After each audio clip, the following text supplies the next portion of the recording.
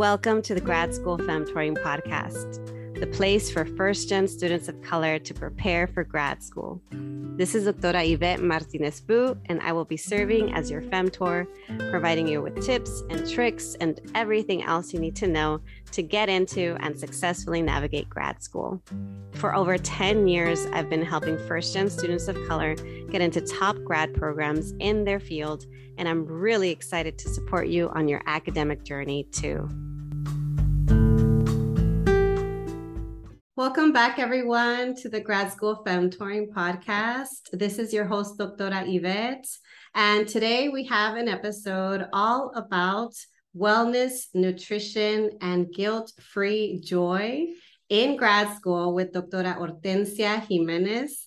I'm really excited that she said yes.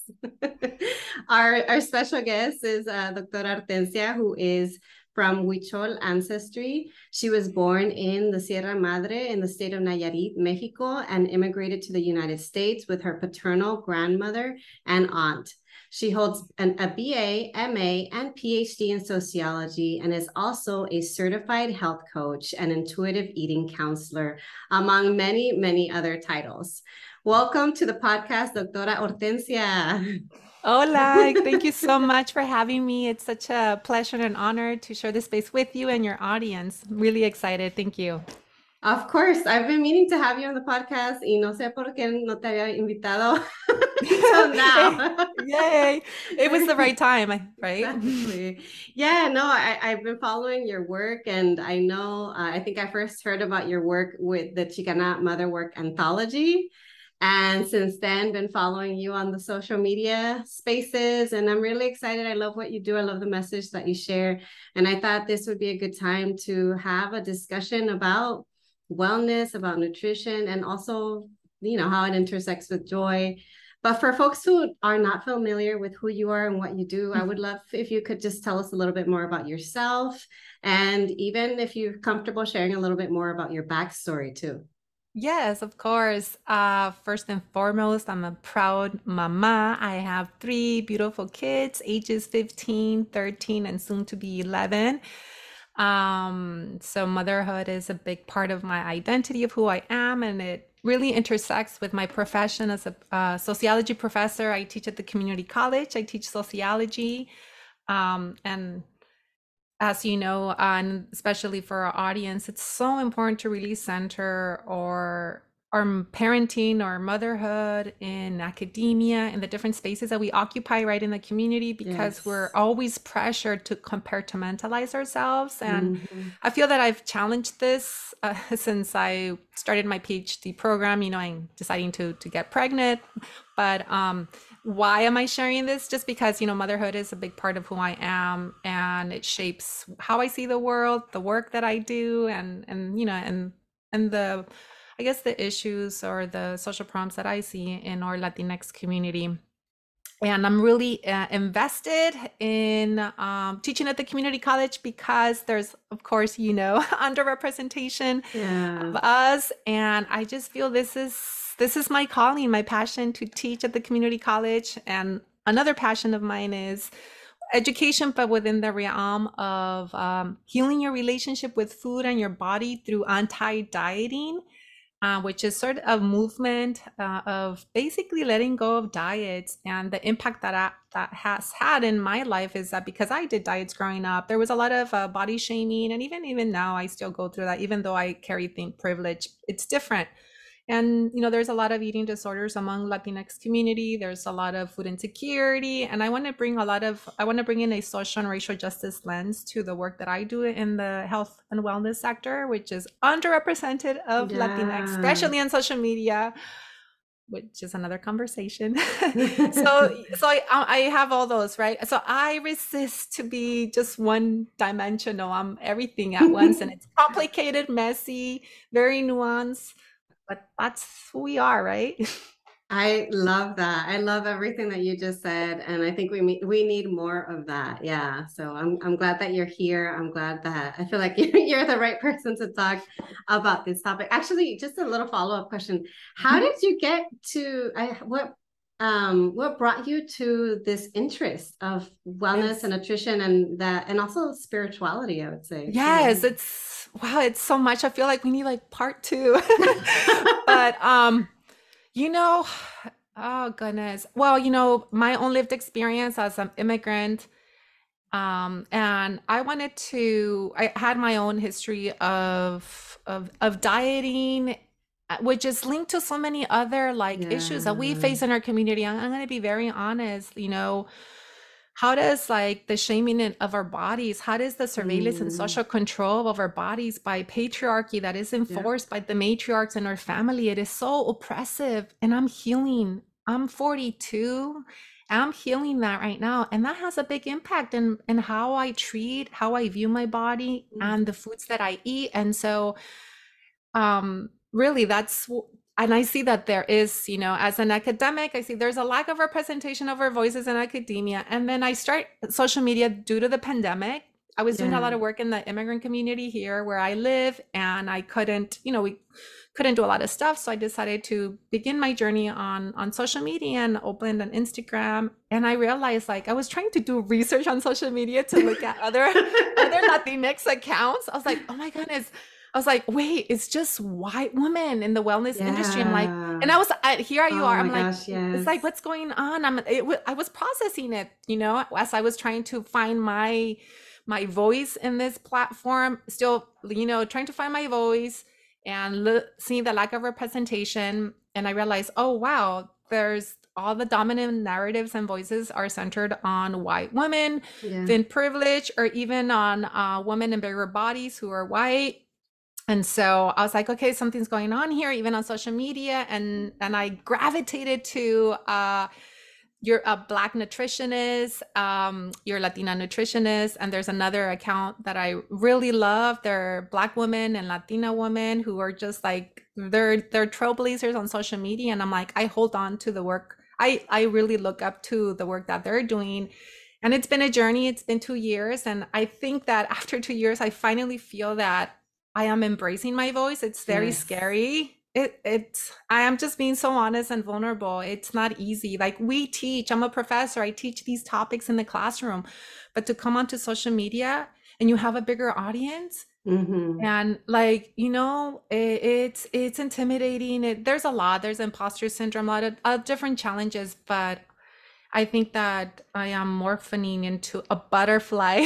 I think I'm gonna spread my wings now and be like, ya no más calladita, no more like being silenced and feeling Yeah. intimidated by like I have so much knowledge and lived experience and academic, bring all this together, Atencia, and like share it. And even though it's scary to click post, I do it. And you know what? It definitely resonates, and we can sense that. Like we can sense the authenticity. We can sense that it's coming from a place of centering yourself, and doing it unapologetically. So thank you. I would love to, if you're okay with that, to go straight into the Yes. topic, which is Yes. which is wellness and nutrition. And I'm glad that you mentioned it because when I Mhm. think about wellness and nutrition, it does feel like a very white space. It's very Yes. white dominant. And so I'm wondering, because I think we all have different definitions of what is wellness, what is Sí. nutrition. And so maybe you can tell us like how do you define wellness and nutrition? And then maybe we can get into how that applies to grad school and grad students too, because Yes. I don't know about you, but I have a feeling that there's a lot of grad students out there that are Mhm. not prioritizing their wellness and their nutrition. Yeah. Yes, absolutely. And so, full disclosure, I am not a nutritionist. I'm not a dietitian. I am a sociologist who specializes on race, class, Yeah. immigration, all these different intersections. I'm a sociologist who focuses on sociology of food. So, those are my areas of expertise, but I'm also a certified health coach. But I do not give any nutritional advice. So, just, to let you know, as a full So you're not gonna disclosure. tell me what to eat? No, no, te voy a decir que comas todo lo que tú quieras. I love Yeah. that. So just, but even having said that, given my knowledge, when I think about wellness, it was hard at first to embrace wellness in a way that it didn't feel like it's this sort of white perspective or narrative. And I think it's embracing wellness from our spiritual and indigenous, ancestry. So wellness is going to look, I don't have, wellness is going to look different for everyone. Is your well-being. So doing things that are going to take care of your soul, your spirit, your heart, your mind, your body. And so that's very unique to each person. So wellness is a combination of different things, right? So it's not only just we go into nutrition, not, for me, nutrition is like having food that is going to nourish you. Yes. So there's no labeling food as good or bad or given a moral value. And I think that is the dominant narrative when we think about nutrition from a Western white standpoint. And so as a sociologist and a health coach in the anti-dieting, nutrition is food that's going to nourish you, food that's going to give you the energy that you need for the day, and that it's going to change every day. How farm workers view nutrition and what they need is different from someone who might be working in construction or who might be working in the service industry or a white collar profession, right? So it is very tailored to that individual. Yet we have nutritionists and all these so-called, experts basically telling you certain foods are bad for you, that you shouldn't eat them. And oftentimes this comes from a very biased and racist framework, right? So there's a lot of undoing there in the nutrition sector, in stigmatizing and labeling our culture foods as bad, and this morality comes from colonialism and white supremacy. And that sounds like that has something to do in common with grad school too, because yes, the history of institutions of higher education is that they are very catering to the elite white men for whom they were built for. And so it's no surprise that a lot of academic spaces can be toxic, and as such may not be prioritizing an individual's wellness. Exactly. And so that connection of, with when you said, the connection with wellness and nutrition and grad students, first we acknowledging that as students of color, navigating higher education is already very challenging, very difficult. And being in a predominantly white space, there's so much that we carry, right? All the microaggressions that we may experience, the discrimination, the racism, the imposter syndrome. I mean, this can get really sad and depressing, but feeling out of place, everything that it's like, but that's so important because that's going to affect our well-being. Like we feel it in our bodies, right? So it's like, I feel like, think about carrying like a backpack, right? Through our education, and we get to grad school, and grad school se siente bien pesada. It's like, oh gosh, it gets heavier and heavier, because not only do we feel that responsibility as first gen, right? To get that degree, but somehow we become the spokesperson of our community, because that's how they view us in class. So we have all these like stressors and triggers and the history of intergenerational trauma. Like we're carrying all that while we're in grad school. And hey, we're not taking into account our finances. What if you don't have a full ride? What if you need to work, right? What if you're a parent? What if you're a single parent? There's all these different aspects that's going to affect our well-being. And frankly, like a veces, the last thing we do is to take care of our nutrition, our eating, right? Nos malpasamos. We might not eat on time. We might be eating while we're working, while we're studying, while we're on the driving. I mean, I can name everything, except sitting down and being mindful of what we're eating, right? So I oftentimes feel like, from personal experience as a grad student, is food eating like sometimes became like second priority, like get that done. I wouldn't eat on time. So se descuida uno. And then your wellness too, right? Like you're like, okay, do I get this done now, or do I go on a walk, or, I'm too stressed, I need to go on a walk.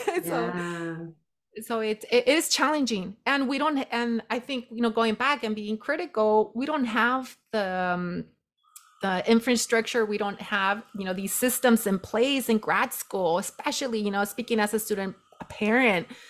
So it's hard being a student of color. Like when I was pregnant, honestly, I couldn't think about my brown body. Like I was pregnant, I experienced so many microaggressions, like a lot of stereotypes, for getting pregnant, and a lot of like violence, academic Mm. violence, and like that I wasn't going to succeed because I got pregnant, I was going to have kids, so that's hard enough. ¿Tú crees que me voy a andar preocupando por my wellness? I mean, I'm going to try to care my, my baby, my Mm-hmm. pregnancy, but I'm still trying to survive in an institution that doesn't have the systems in place to offer programs and services and the support for student parents, pues mucho menos alimentación, right? Right. So we need that combination. I know that there's some institutions who have some of those community college and universities, and I'm sure you can speak to that. Yeah.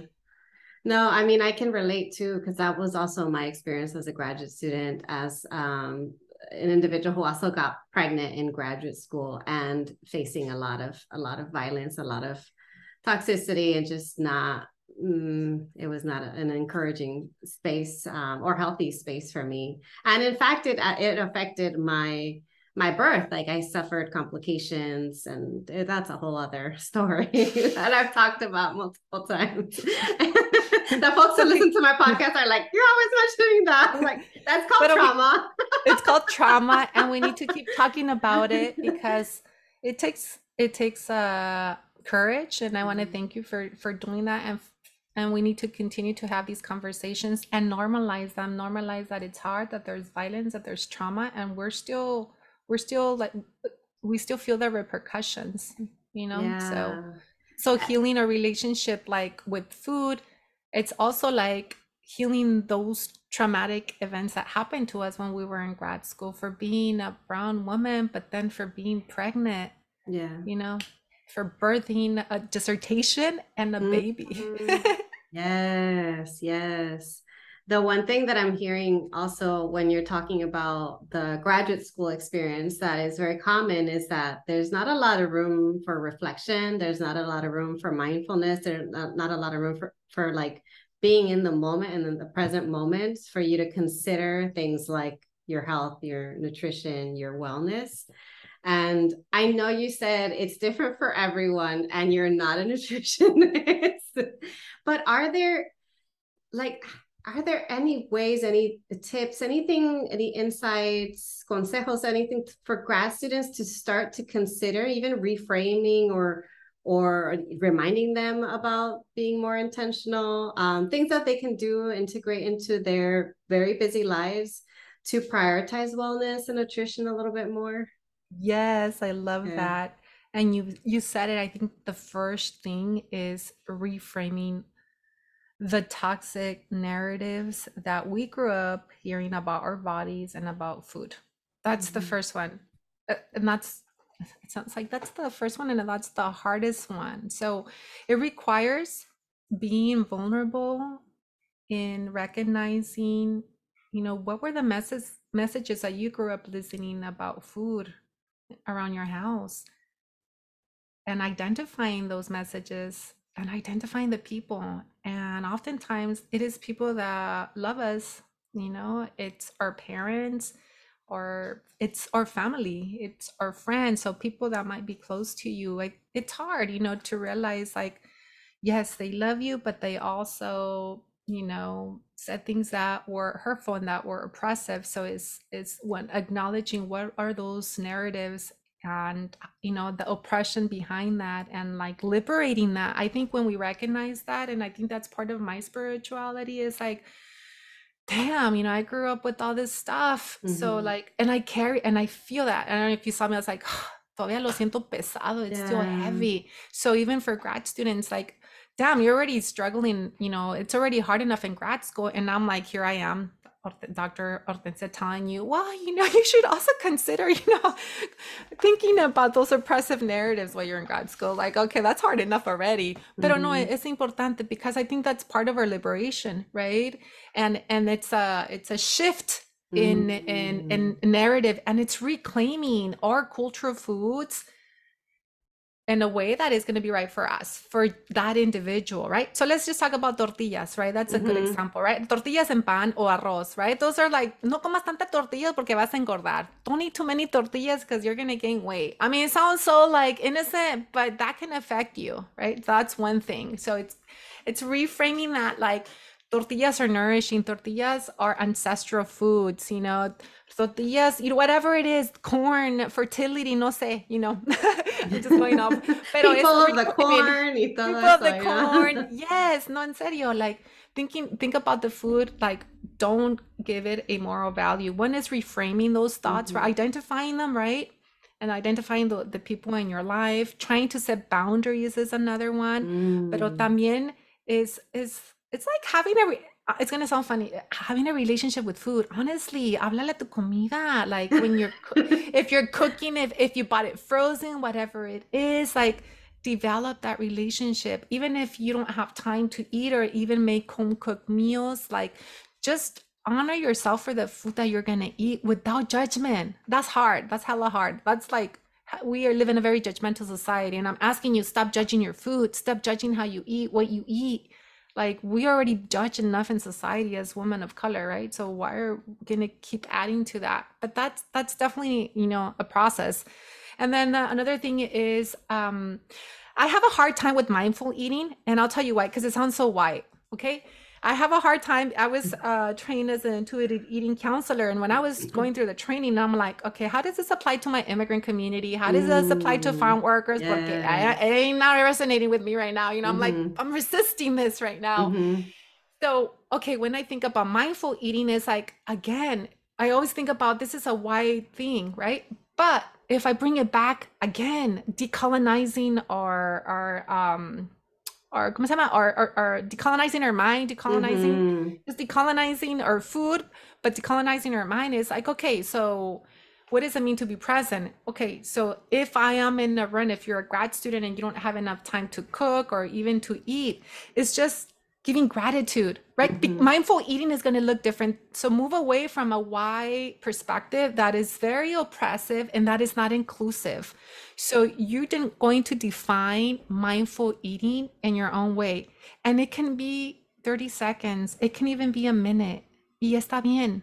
Because you might not have the Yeah. freaking luxury to just be like, I have 20 minutes to just sit here and, mindfully And talk to eat. my food. Like, no, no se puede. Some people do a prayer, some people Mm. eat in nature, Mm. whatever it is. So I'm just really here to just challenge you to think about wellness, intuitive eating, I was mindful gonna mention eating. intuitive eating. Can you say a Sí, little bit more about that? Because it sounds similar to mindful eating, but I don't. I wonder if you can expand more on that because that's something that I'd like to say that I practice is more sí, intuitive eating. sí. Because growing up, I never really like trusted myself or my body and what I ate. It was tienes que acabar todo lo que está en tu plato. You have to eat everything that's Yes, on your plate. And then I would eat, and then I would get over full. And then at one point, I don't even think I realized what it felt to be actually full. exactly. It And took some training for me to eat slowly, kind of more intentionally, and then allow my body to like do its thing of like letting me know that I'm full without feeling over full or without still being hungry. exactly. Yeah. And I appreciate what you just said, because our eating habits, our relationship with food is tied and it's intricately connected to our socialization, how we were raised at Mm, home. And you and me are part of the clean plate team, where no te yeah. levantas hasta que te acabe la comida, Because or otherwise, those other poor kids are yes, not and gonna make it, get. yes, and make you feel guilty. I still Yeah. struggle with that, Oh I yeah. still struggle with, so yeah, so it's acknowledging our food traumas that we have with our food and Yeah. our families. And then we lose that connection with our bodies, because Mm-hmm. our eating and our fullness is dictated by our family, by an adult, by someone in authority. But when in reality, we need to trust our bodies. We need to trust our kids at a very early age. Mm-hmm. Why, when that they know what's best. Like when they say they're full, they're full. Why shove the food? Or why, Yeah. casi, muchos parents hacen eso. It's very violent, but that's another conversation. So like we lose Yeah. that connection with our bodies and our hunger and satiation cues, todo eso. Mm-hmm. Entonces, for intuitive eating, is this interrelationship or dynamic between our body, like our body signals cuando nos están diciendo that we're hungry, that we're full, Pero también es nuestra mente, like the messages that we get around food. It is intuitive eating, this dynamic process where we don't judge your food, where we are honoring sort of that journey. But that's very difficult, because it's like, how do you tune into your hunger cues? How do you turn into your, when you're full, or when you're craving, when you've did diets, or when you were forced to eat your food growing up? So that requires a lot of dismantling those Yes. practices that were oppressive in the past. Is scary. Por eso mucha gente no lo quiere hacer. They want to be dictated. No one's gonna know, Mhm. like, no one, like, even a nutritionist, they'll make you a meal plan, or they'll tell you all this, but at the end of the day, it's like your body's gonna let you know. You gotta trust your body. So I Mhm. often think about intuitive eating was a framework that was created by two nutritionists, registered dietitians, and I love their framework. But at the same time, I want to offer a critique that when I think about Mm. intuitive eating, when I was going through the certification, I was like, this is like our ancestors. They call it intuitive eating, but from an ancestral way, we've been doing this for thousands of years already, Yeah. connecting and listening to your body. And then llegaron los colonizadores, and then, things, then, all that violence that happened. So intuitive eating is, I think, this white Western concept, but we've been practicing it for thousands of years. It's just a matter It's, yeah. of remembering Yes. that, yeah, our ancestors practices, right? Yeah, and that it's gonna look different for everyone. And I know I keep going to that back, because it's true. It's about individuality, bio-individuality. You think que I te quiero mucho y te aprecio, pero no te voy a decir, compra, like, oh, if you buy me clothes, how do you know I'm gonna like that clothes? Like, you're not gonna let someone else do a whole wardrobe change, right? It's like, but why are we letting other people dictate what we eat? What we eat and how much we eat, right? That's wrong. Yeah. Yeah, I mean, it's a lot of unlearning, and it takes time. And I think that's what I'm reminded, is that it's a healing journey, and and it's See, it is. like, as soon as you realize, oh, this is a thing that I should be working on, like problem solved, it's a whole process, right? Yeah. Yeah, and part of intuitive eating too is recognizing that health is not based on the scale. It's not based on the number. It's not based on Oh, I'm glad you mentioned BMI. that. It's Yes. so important, and I think there's so much resistance to that. People think like, wait, anti-dieting is anti-health. No, it's like these paradigms, these ways of understanding health and nutrition and body is from a Western perspective that is rooted in white supremacy, frankly. So we got to name it and call it out that the Yeah. way I that mean, it if you is. look at the charts, you're like, oh, See, even like my children's growth charts. They're like, yeah. so you were looking at a growth chart, but what is the standard for this growth chart? Oh, Mm-hmm. it's a white Mm-hmm. child, or it's a Yes. white formula fed child, or whatever it is that they Yes. decide that Yes. is the norm. And the same Exactly. goes with the BMI. It's like the BMI, but whose Yes. bodies are the BMI kind of Exactly. Yes, measured after? exactly. Yeah. Absolutely. So, yeah, that, as parents, I think about my own kids going to the doctor. I start getting nervous, and I'm a health coach, and like I tell my kids, you get los van a pesar, and like don't pay attention to the doctor, what they say about your weight, and Hmm. I tell them why. I tell them that's BS. This is, and my kids just look at me like, we know, mama, we know, like, yeah, yeah, like we get it, but it's still gonna affect them because the Yeah. doctor's telling them they're overweight.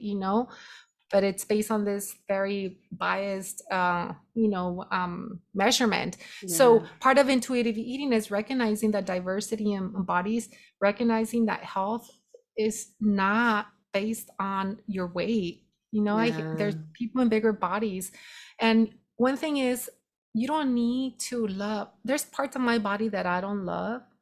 Things. I'm not gonna mention them, but yeah, and that I'm making peace. I accept my body. Like, I have to respect it in that. And respect can look differently, right? But Intuitive eating is not like, oh, I love everything about my body or I embrace everything. Well, that's great if some people are able to, but intuitive eating is saying body appreciation, body respect. I can't even, when we have kids, we have that, I call it jello, my jello skin. The extra skin The extra skin, and then the stretch marks. I don't like that.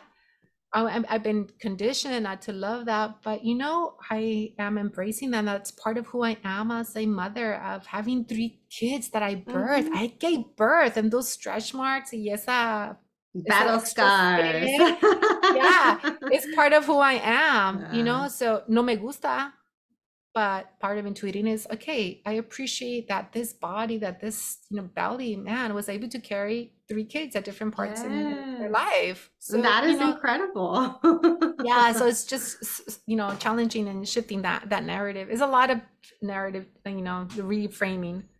Yeah. Well, thank you for sharing that. The other thing that has come up in the conversation is there's a lot of external messaging that comes at us that causes us to feel shame or guilt in our bodies, in what we eat and how we take care of ourselves. And so I don't think that really allows us to focus on joy and to love ourselves and to consider our self-worth and all of that. So I would like to kind of start to talk a little bit more about the topic of joy, and also the embracing guilt-free joy, because you're saying there's a lot of the messaging that we have to reframe to help us to feel better in our bodies, but then also feel better about ourselves.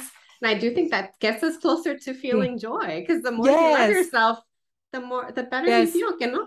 Sí. And there's a lot of amazing books. De Sonia Renee Taylor. Oh my gosh, yes. That's a great book. So The Body is Not an Apology, right? The Body is Not an Apology. That's an amazing book to read. And there's this book written by Lala Delia. The title is Vibrate Higher Daily, Live Your Power. And she starts off her book with the following: how do you thrive in a world that does not honor who and what you are at the most real level? And how is it okay that we have come to this?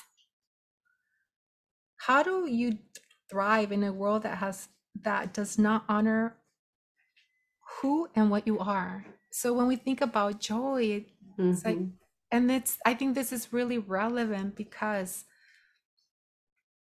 it's hard enough, right, as women of color to go through the educational pipeline and get through grad school.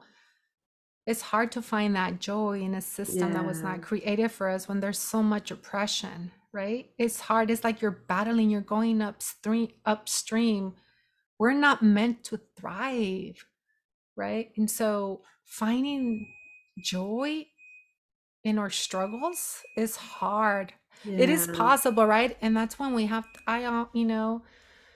I have to go back and think about our families and the strength of our ancestors so that we can continue that journey and finding joy not in the capitalist accolades, right, and your sense of worth. So I know I'm kind of like, I'm still talking about joy, right? But not because joy is like I feel successful, I feel accomplished.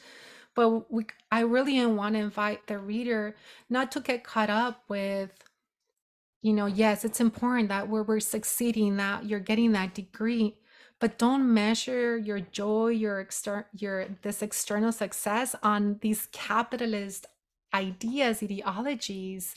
Measure them based on, like, do you feel happy? Do you feel happy? Do you feel content? And that's a hard nourished también. And nourished, because academia no te va a dar eso. You might get your degree and be miserable, and we know that.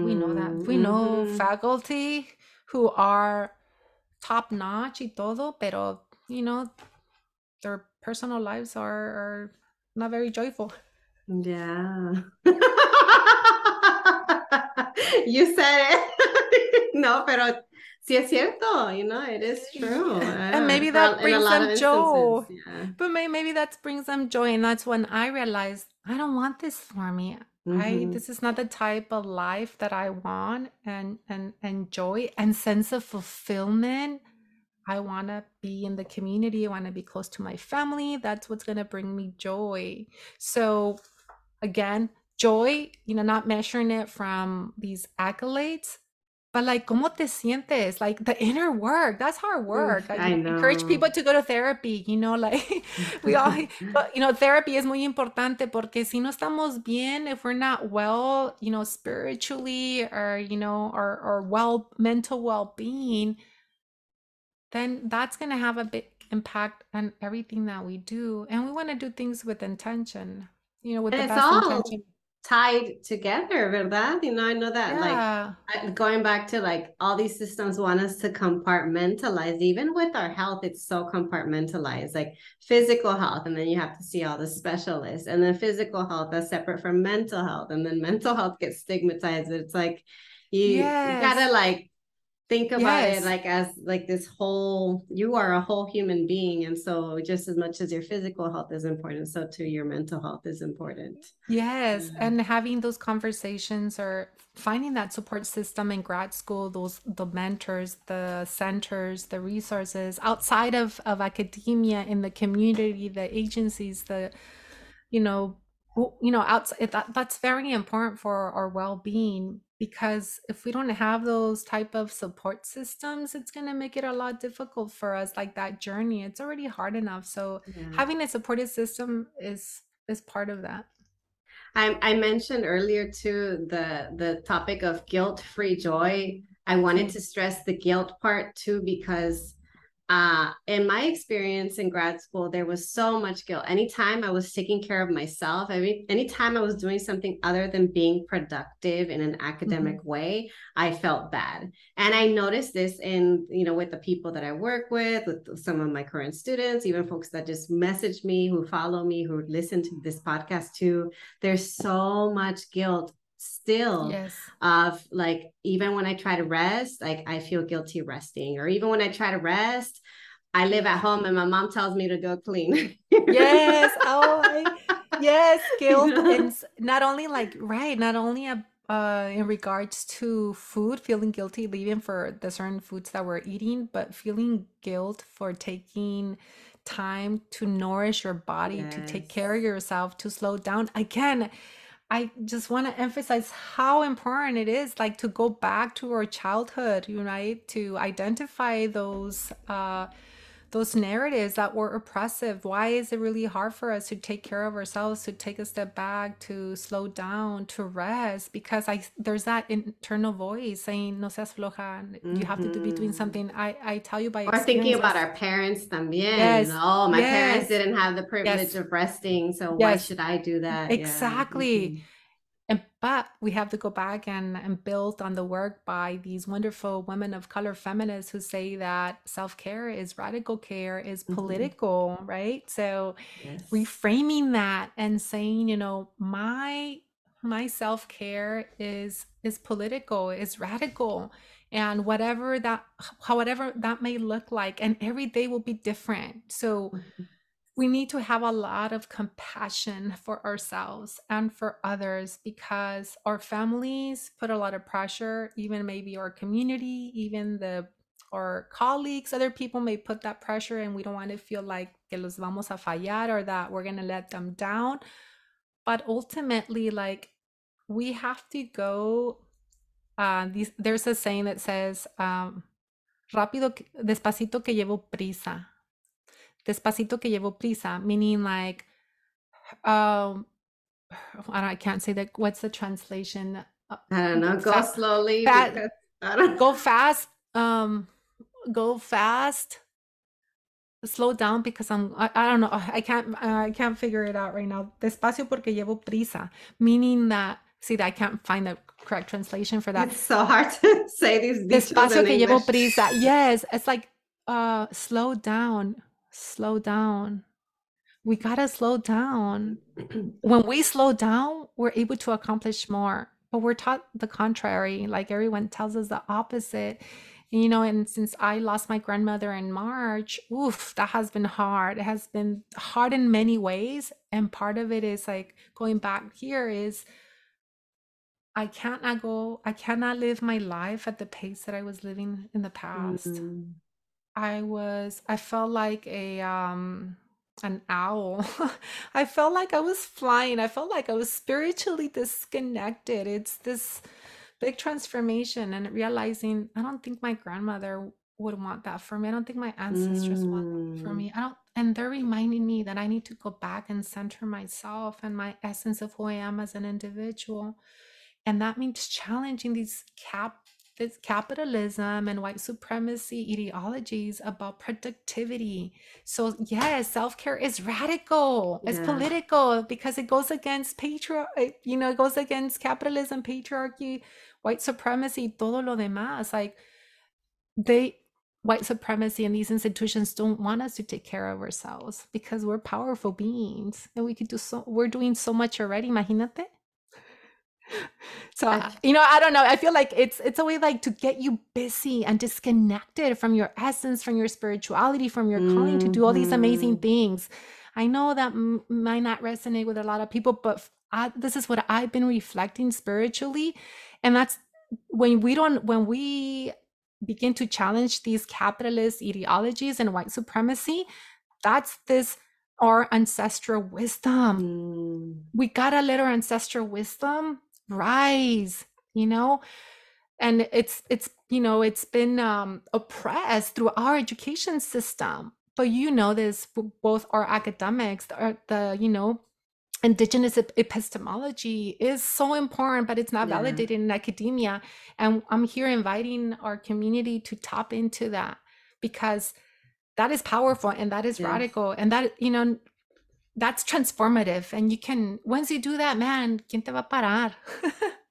I'm reminded even this plática, like having a plática, having conversations. It's like the oral histories of all the folks coming behind us, and like you're talking about like the kind of leaning into your ancestral knowledge, that this is not what's encouraged. It's not encouraged for us to learn from experience, to learn from our ancestors, to learn from the things that cannot be easily documented, cannot be Yes. easily archived.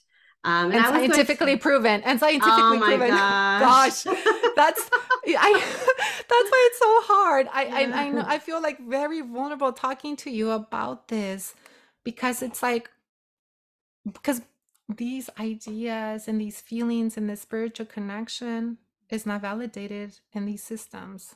But you But know yet, what? what I feel like when you're closer to Yeah. it and in tune with it, Phew. you feel it. Yes, powerful. Like, yes, Yeah. exactly. So yeah, it's not easy. It's just a lot Yeah. of work. It's a lot of work. There's a lot of intergenerational trauma, a lot of healing in the process of connecting to our ancestral wisdom and into our ancestors, and what they would like us to continue to do. I That's what guides my work. When my grandma passed away, my ancestors told me how to honor her on her funeral. Mm. Mm. I was It's like, wow, like it felt deep. And I was like, wow. And I allowed my ancestors to guide me and to continue to guide me. And it's like I had an aha moment. Like my Mm. ancestry is Huichol, and I'm like, okay, my ancestors are the caretakers of the peyote. I've lost that because of the colonialism, Mm.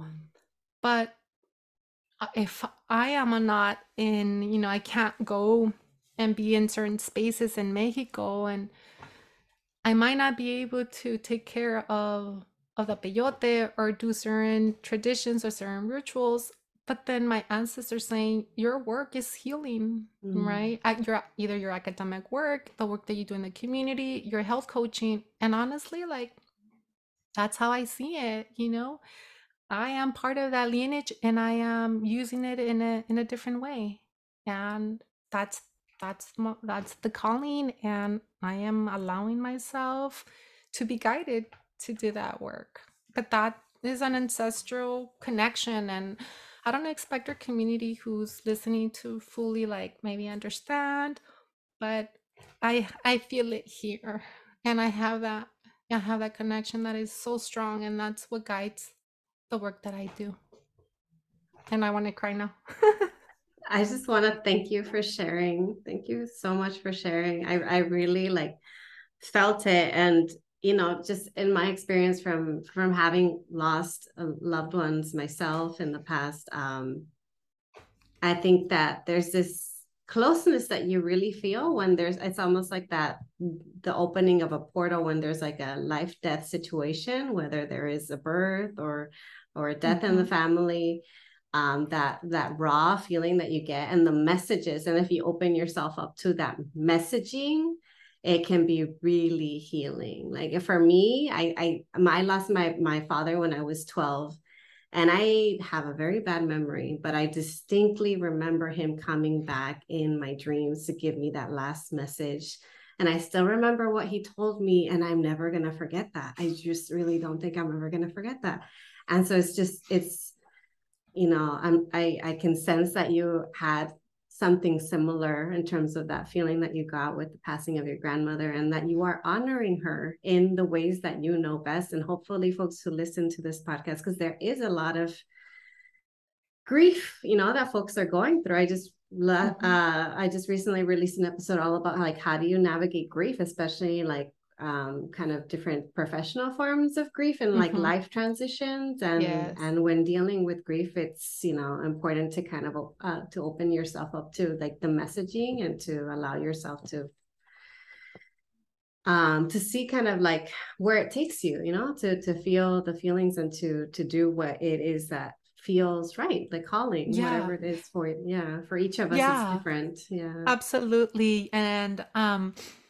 And this is an invitation for the community who's listening, that we need to normalize our feelings. We need to normalize our grief. We need to normalize if it's anger, sadness, all these different feelings that we have. We need to normalize them. We need to embrace them, because academia strips us from that, from being tuned to our feelings. We're not supposed to feel. We're not supposed to be it, sort of this emotionally engaged. And I mean, that was my grad school experience, and how can I not be invested in my community and the research that I was doing if it was going to have an impact, or if it was affecting my community?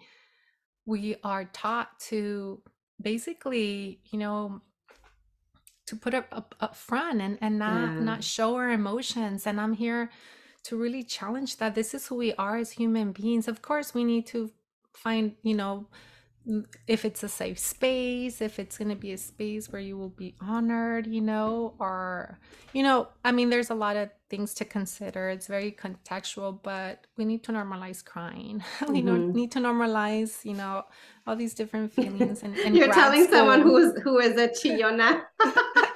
Yes. I didn't realize I was a chillona until, I don't know, maybe a year ago. I was like, oh, now I know why I'm a chillona, because I was never allowed to cry. And I was crying when I realized. I was like, oh, I went through so much oppression growing up that, ¿por qué lloras? No estés llorando. Like, and I wouldn't cry, and I would cry silently, or I would cry hiding. And now I just cry, because it's like all this oppression that I felt. Now it's like I cry freely, and I let my kids know, I feel like crying.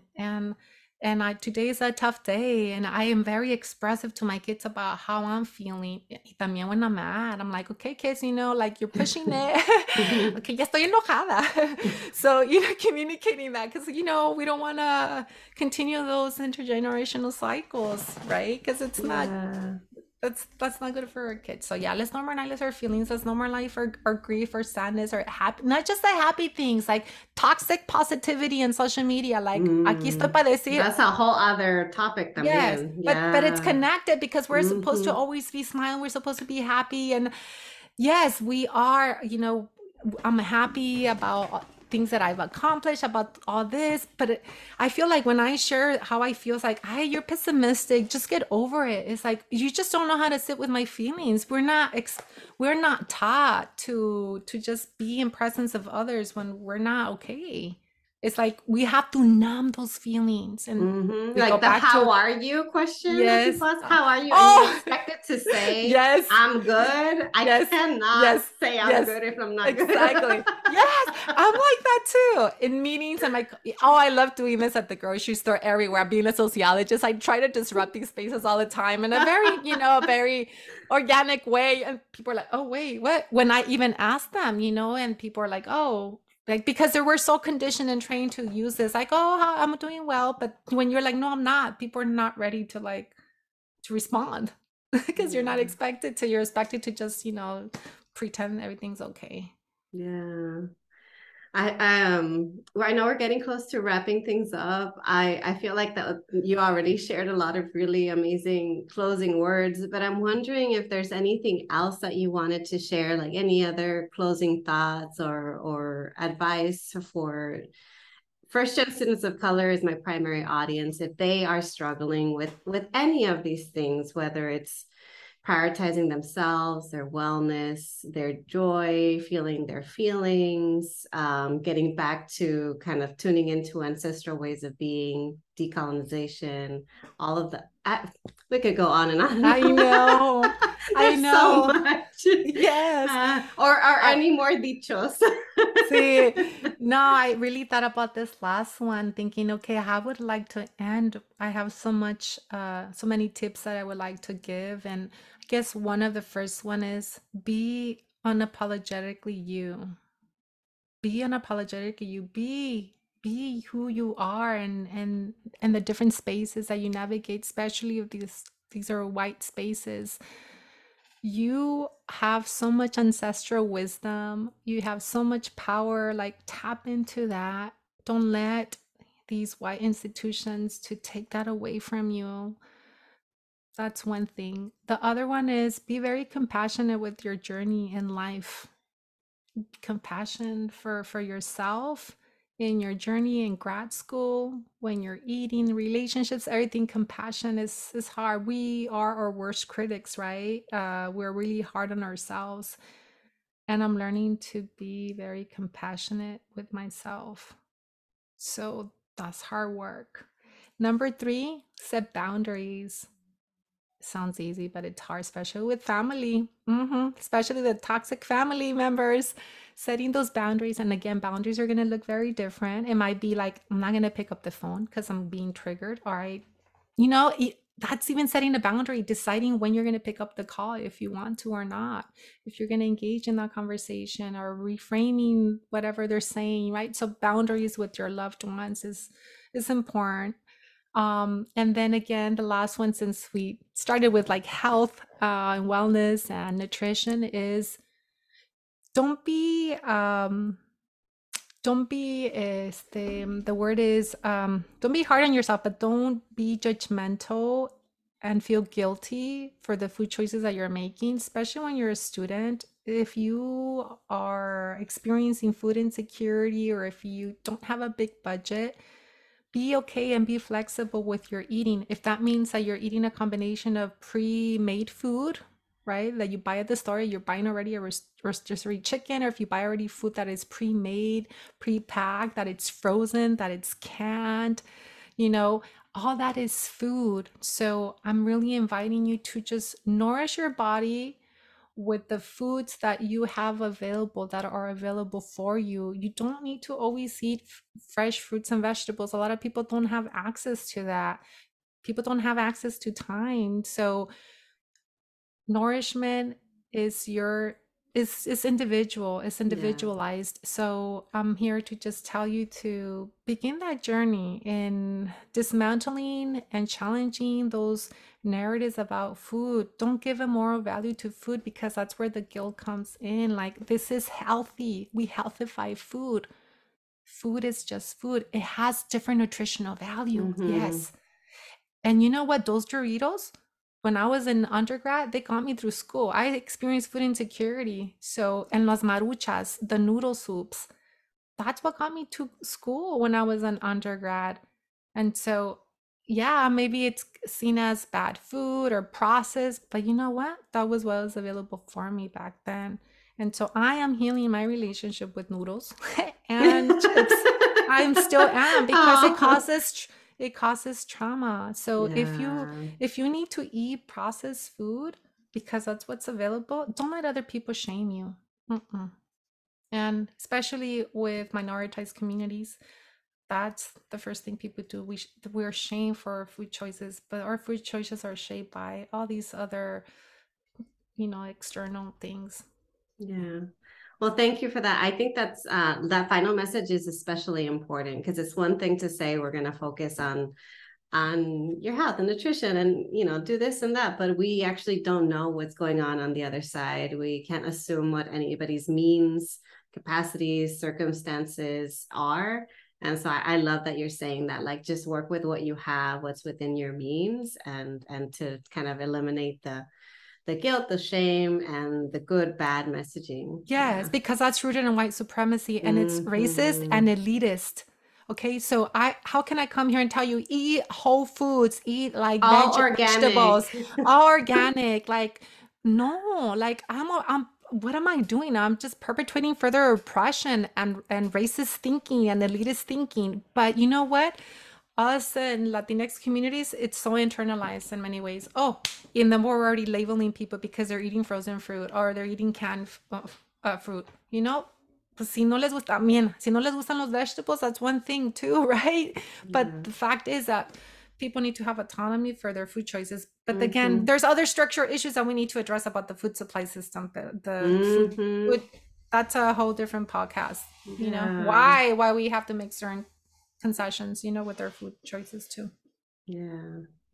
I mean, yeah, we didn't get to cover all of that, like the food deserts and availability and classism and all that stuff. But that's important, right? Especially since you're bringing all this together as a grad student. It's like sometimes we feel bad for the food choices that we're making, but you have to remind yourself that this is based on our social class. It's based on the communities that we come from and what we have access to or not. It's, and and it might change también, Yes. So yes, like you said, yes. you're healing your relationship with the noodles, Sí. Yes. And your circumstances are probably very different from when you were eating more noodles. Yeah, exactly. Yeah. Yes. And not to be in a place where you're like, oh, this is better eating, or this is healthier, or this is what you should be doing, which that's problematic. Yeah. Okay, so for folks, I know I said that was like the final closing words, but for folks who resonated with what you said today and would like to stay in touch in some way, shape, or form, how can they reach you? They can follow me on Instagram at Dr. Hortensia Jimenez. And that's the only platform I have right now. I had TikTok, but I closed it, when I started my grief. And I was like, I just need to focus on one thing at a time. So you can do social media. Also, you can send me an email at youturnToWellness@gmail.com. And I'm sure you'll put that in. Yes, they will be in the show notes. Yeah. You can reach out if you have any questions. I'm more than happy to engage in conversation. Thank you so much, Doctora Hortensia. It was so lovely to have you on today, sharing your wisdom, your knowledge, your experiences, y todo, mucho, mucho más. I really appreciate our time together, and I'm so glad that you were able to share space with me today. No, pues muchas gracias. Thank you so much for reaching out, for inviting me. It was fun, and I wish everyone the best of luck in their grad journey in higher education, and take care of yourselves.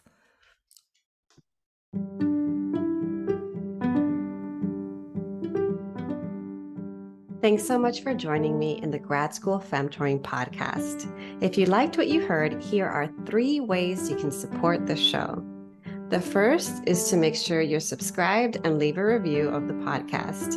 If you leave me a review on Apple Podcasts, you become eligible for a free half-hour coaching session with me. Yes, that's right, 1 free session.